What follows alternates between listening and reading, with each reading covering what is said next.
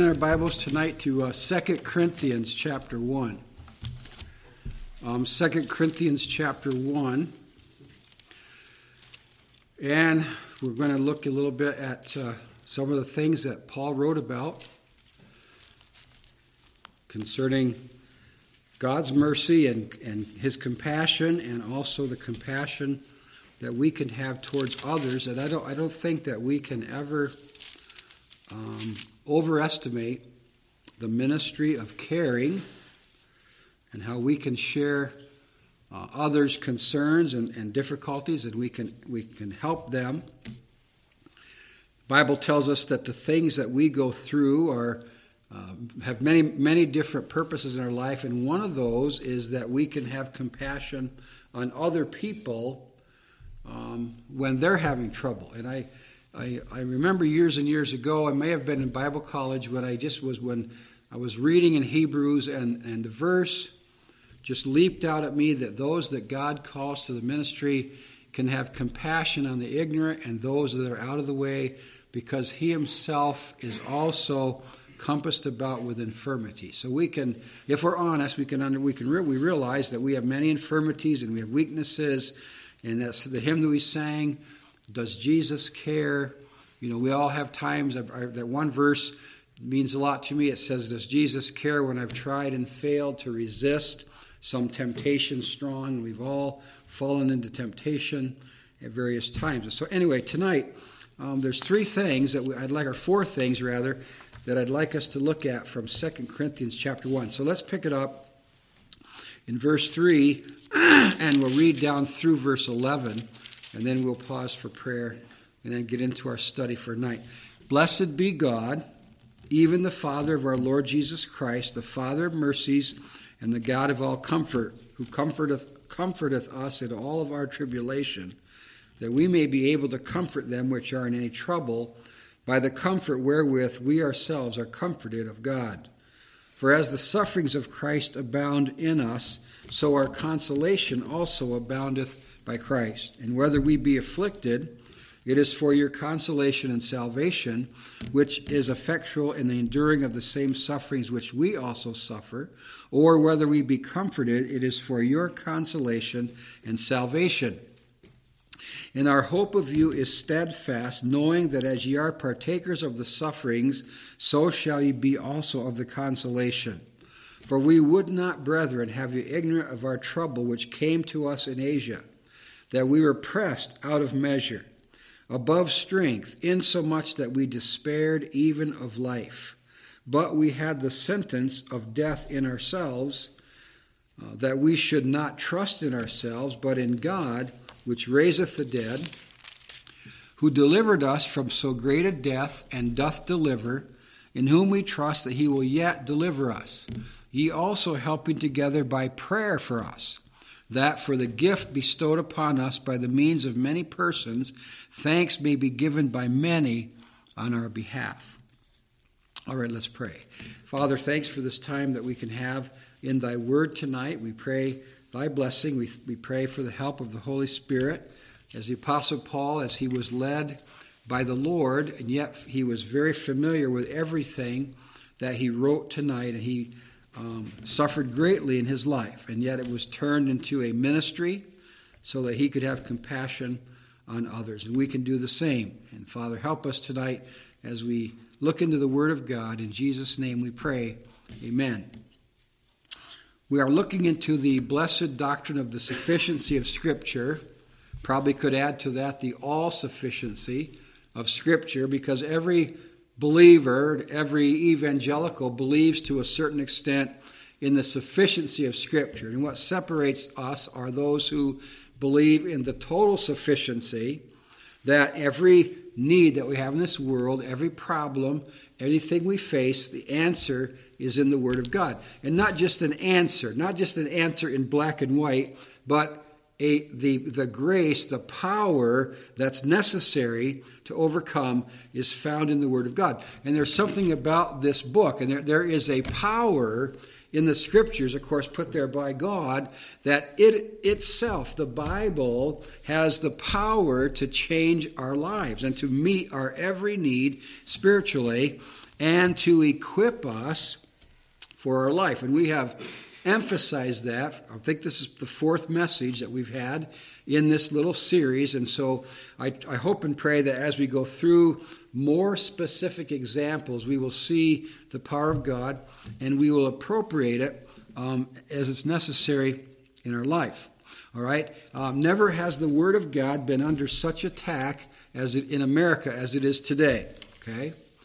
Somebody put a thing on Facebook the other day, and I'd kind of forgotten about it, but over 20 years ago, when Janet Reno was the Secretary of State, I think it was, under President Clinton, they asked her about cultists and so on, and she said that somebody is, in her opinion, a cultist is somebody who believes in the authority of the Word of God, who believes that Jesus Christ is coming again, who believes that prayer is important, who believes that going to church is important, who believes that telling others about the gospel is important. She said this, in her mind, labels people as cultists. All right?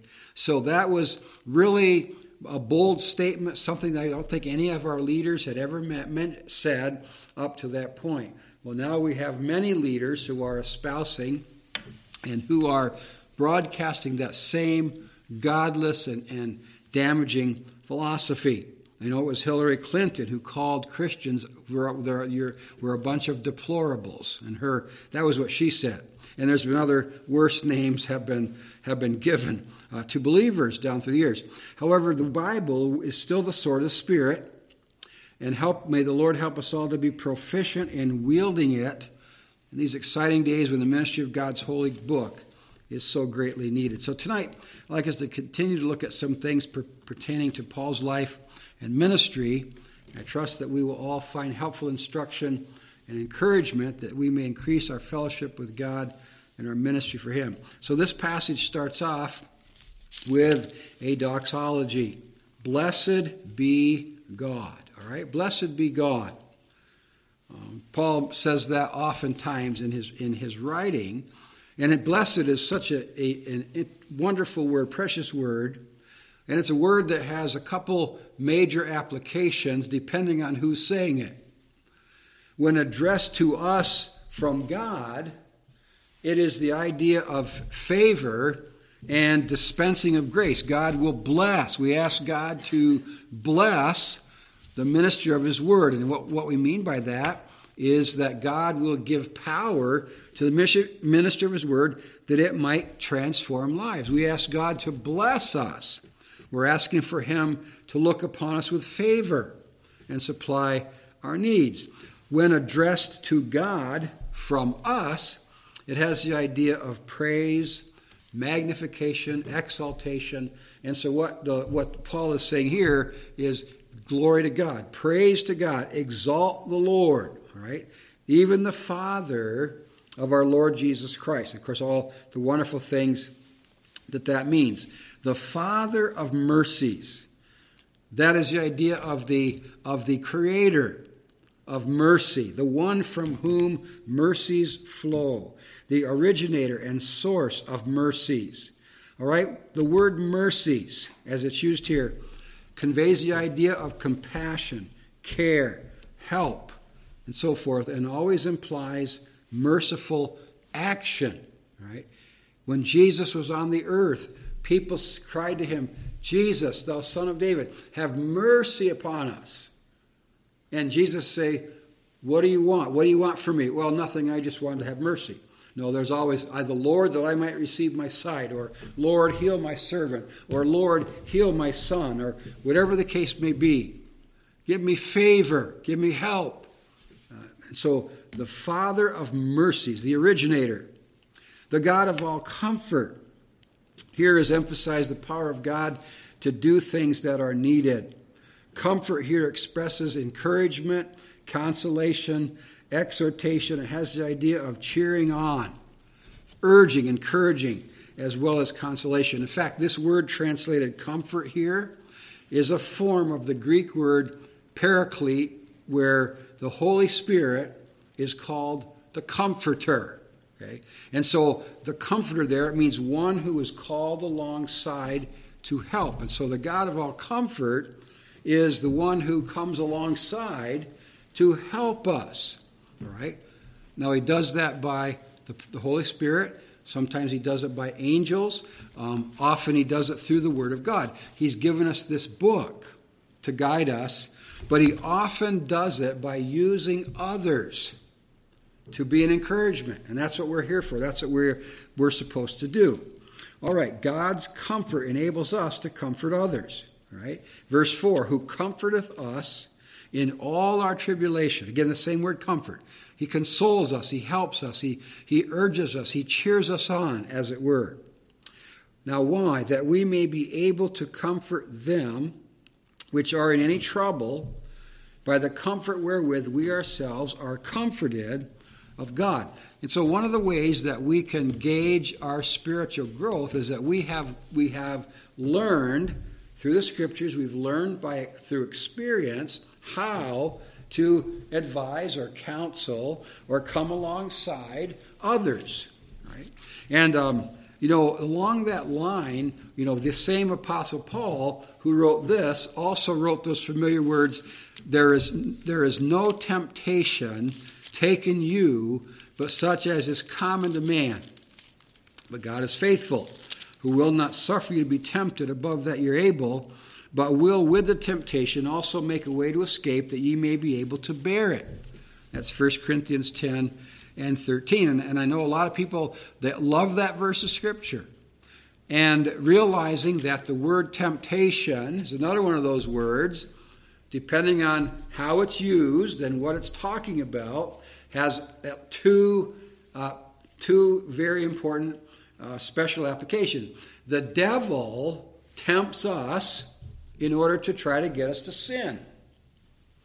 All right? And so God makes a way of escape. Now again, sometimes that way of escape is another believer who comes alongside to help. The word temptation also means testing or trial. And we go through those. And again, sometimes the way of escape is God sending another believer alongside to help. Right? I think that one, and I was realized that one of the common temptations, whether God allows it, he does, but one of the ways the devil tries to get at God's people is through doubting, all right? And I don't know if you've ever gone through doubting of your own personal salvation. That's one of the things that the devil does. God doesn't deal that way. God doesn't deal in doubts. But the devil does. And I've talked to many people over the years who have doubted their salvation. All right? And I can relate to that because that's one way the devil can get at me, even to this very day. I will have a feeling of terror that somehow I'm lost and I'm going to go to hell. All right? Now, God, that's not God. That's the devil or my own flesh trying to get at me. And I remember bringing that up in a Sunday school lesson.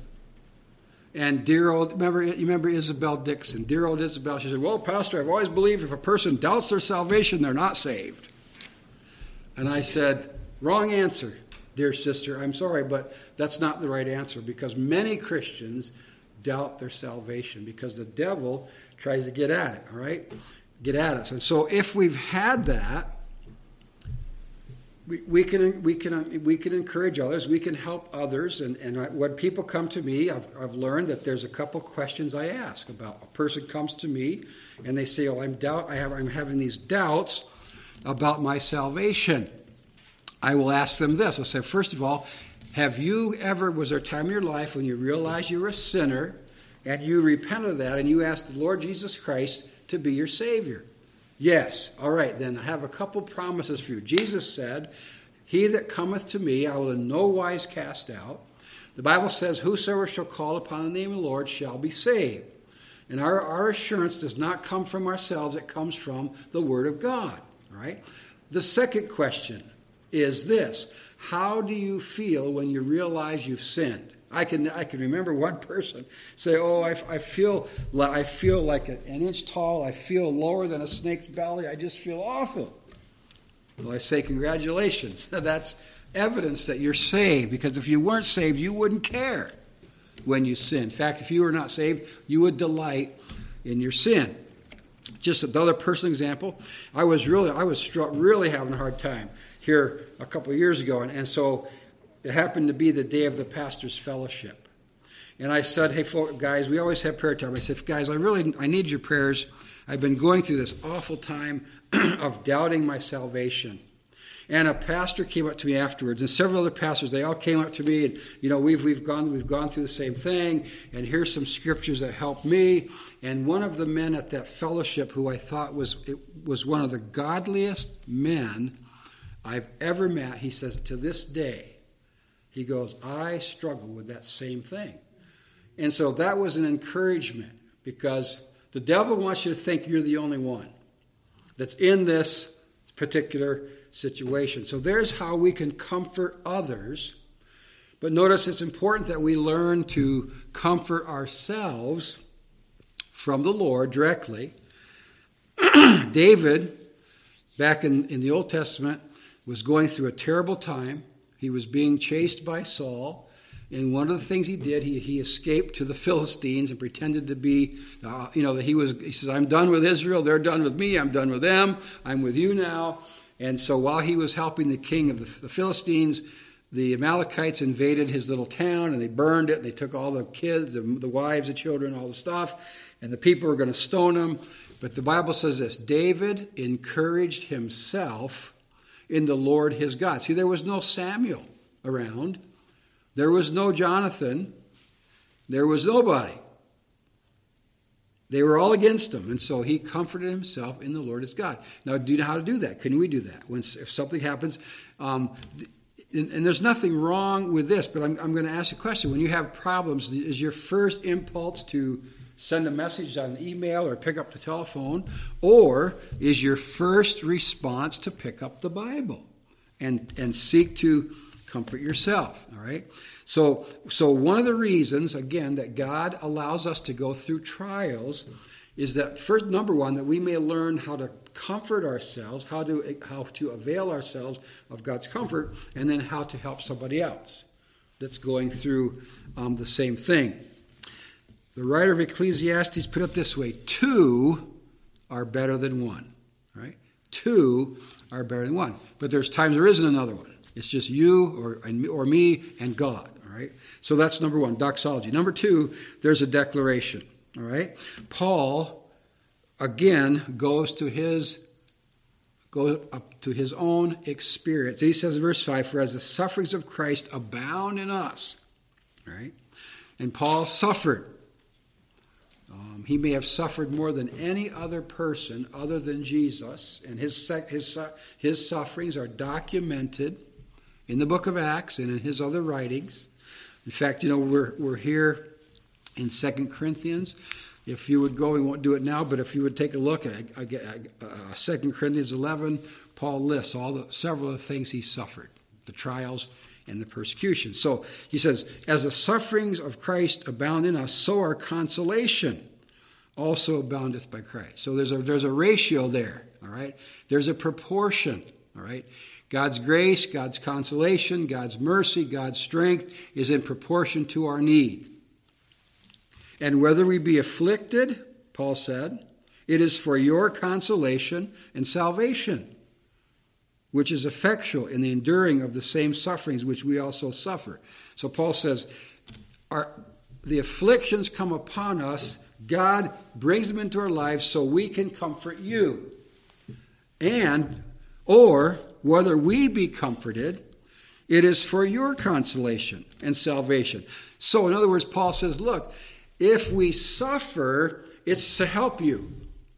If we are comforted, if we're encouraged and God helps us, it's also to help you. And he came to realize that. So when we're a Christian, and especially if we have a ministry, we're there to help others. All right, we're not like pastors, missionaries, evangelists, Sunday school teachers, whatever we are.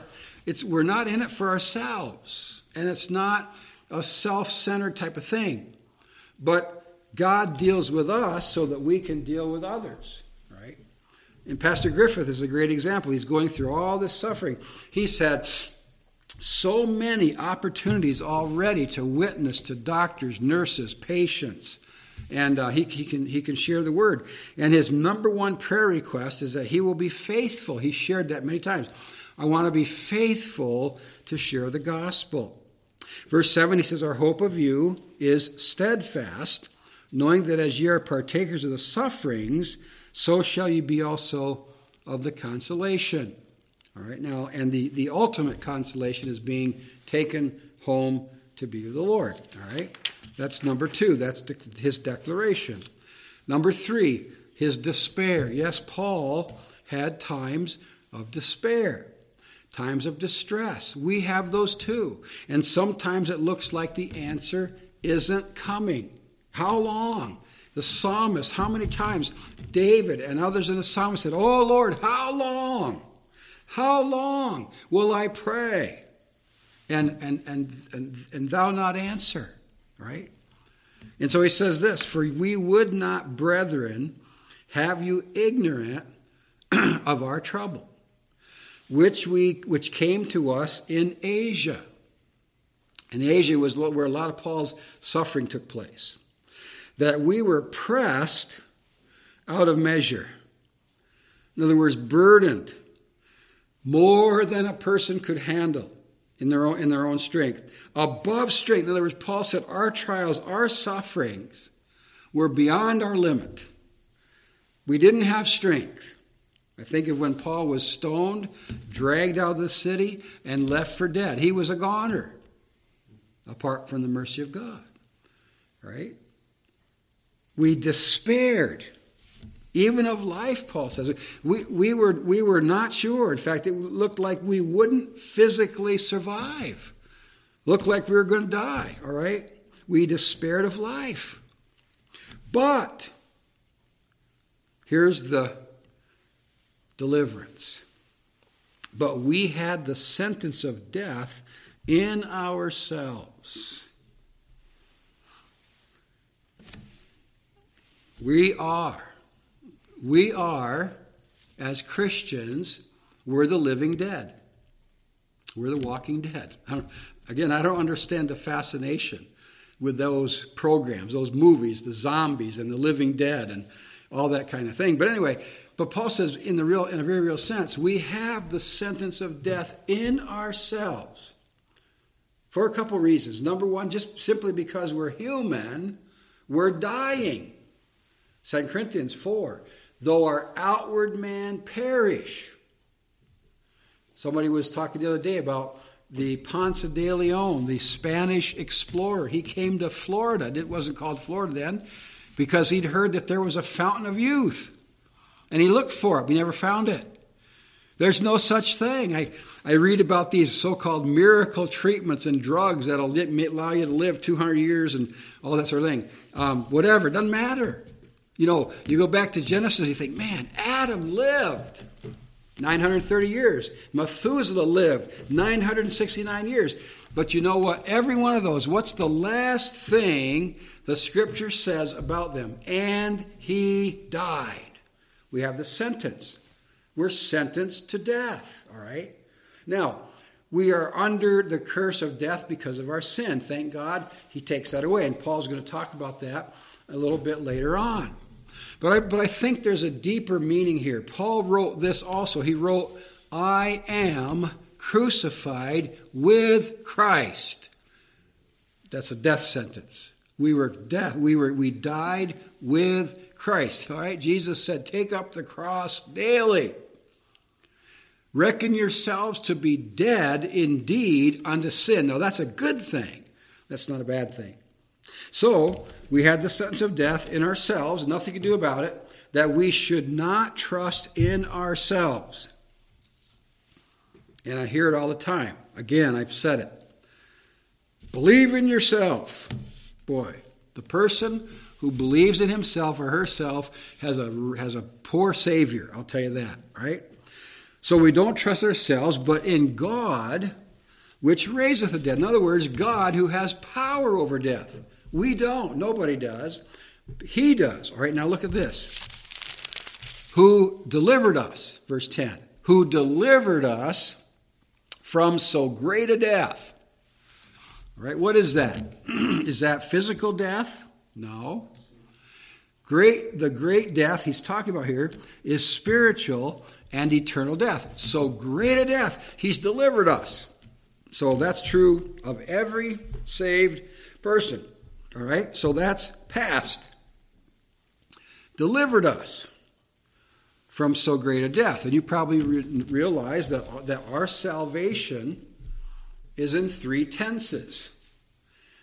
In the past, we're saved. We were saved. We have been saved. And that is deliverance from the penalty of sin. Right? Once that happens, our sins can no longer and will no longer be brought up against us by God. Our own conscience, our own flesh, or the devil, especially the devil, he's an expert at digging up our past. But God never will. When our sins are gone, and the Bible says now, as believers, if we confess our sins, he's faithful and just to forgive us our sins and cleanse us from all unrighteousness. That means they're gone. So he has delivered us. We're delivered. But notice what else. And doth deliver. See that in verse 10? That's present tense. God is in the process of delivering us from the power of sin. All right? Paul sinned. Every believer sins. In fact, Paul got so miserable with his sin that he finally said in Romans 7, "Oh, wretched man that I am." And if he's wretched, where does that leave us? All right? But notice, he is delivering. In the present tense, he does deliver. Right? He's still delivering. In whom we trust that he will yet deliver us. That's future. Ultimately, this is deliverance from the presence of sin. All right? So in the past, we've been saved from the penalty. It's no more there. No condemnation to those who are in Christ Jesus, Romans 8:1. The present, he's delivering us from the power of sin, and we could call that sanctification. In the future, he will deliver us. And if we die before the rapture, we are delivered from the very presence of sin. And of course, then at the rapture, those who are dead will rise first. Those who are alive will be caught up together to meet the Lord in the air. And we will forever be saved, delivered from the very presence of sin. I don't think we can even, I try, but I don't think we can even begin to fathom what that means to live a life where sin is absent. It's going to be great. I know that for a fact. All right? All right. Verse 11. Ye also helping together by prayer for us. All right? So, prayer is one way that we can minister. All right? And never apologize.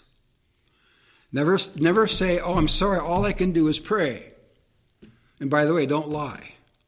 Don't say, "All I can do is pray," if there's something else you can do. Don't ever do that. All right? God knows better.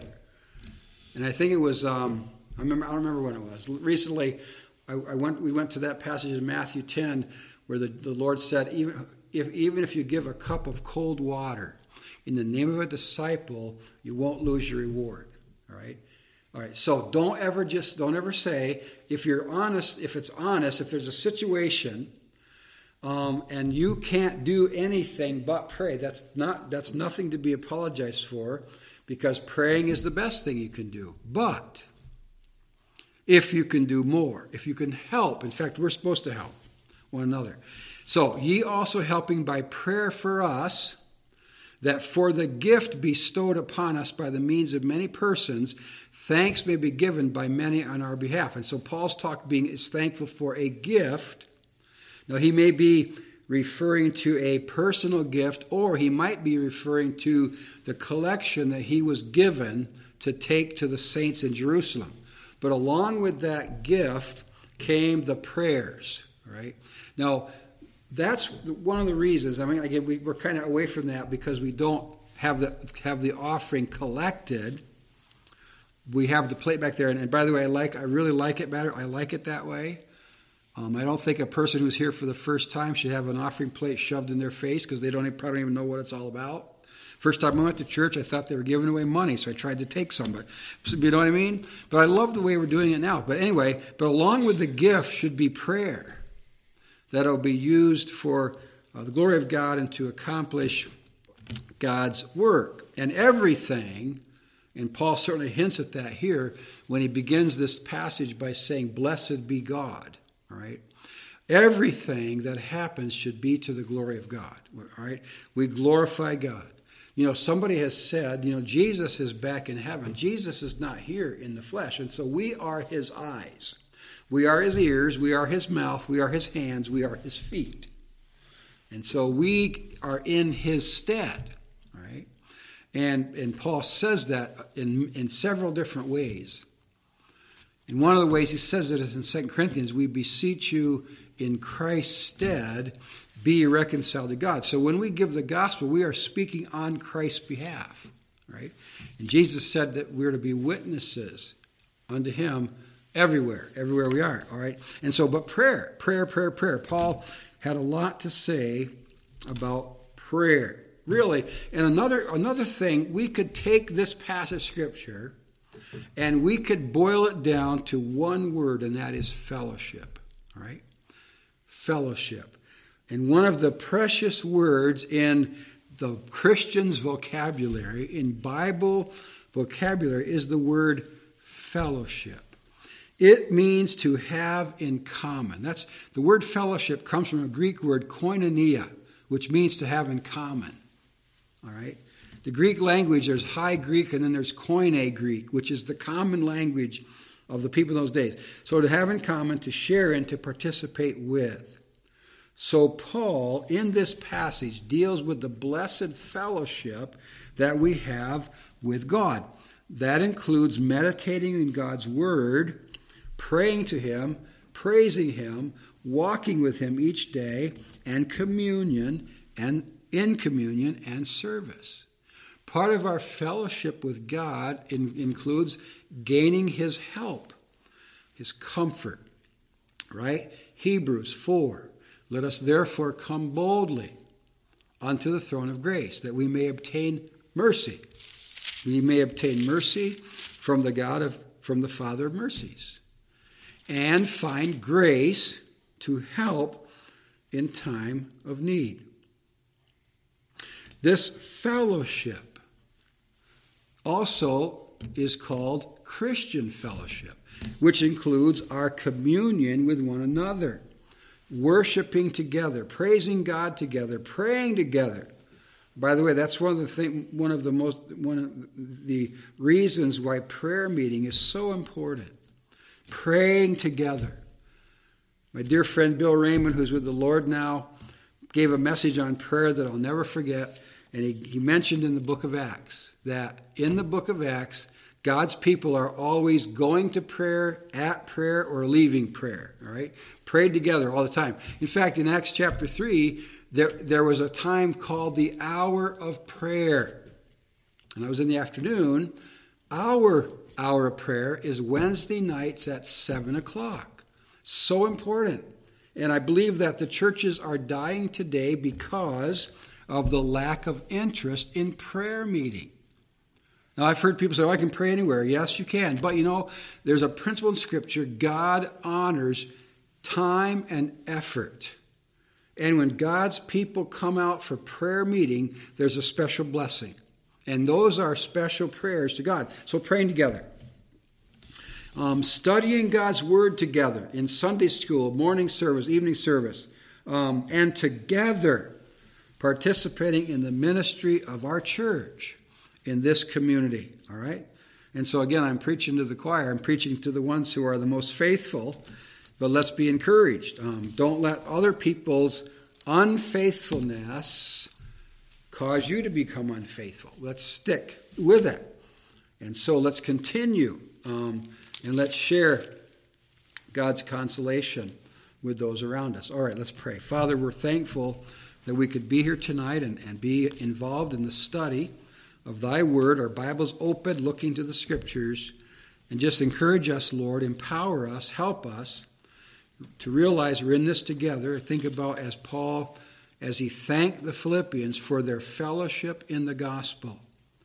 And I'm thankful, Lord, for those of our ministry, of our church here, who are seeking to help, seeking to bring others, seeking to carry on the work and the Word of God. Help us, Lord. Encourage us.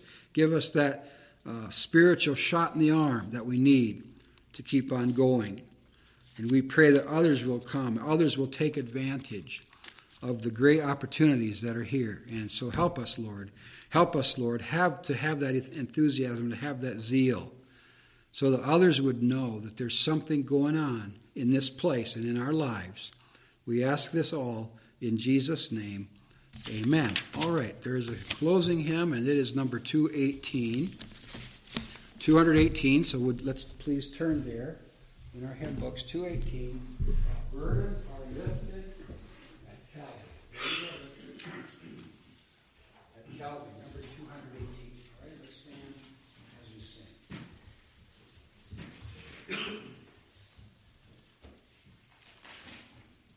218. We'll sing all three of these wonderful, wonderful verses. And I'm sure that the writer of this hymn probably had learned this by experience.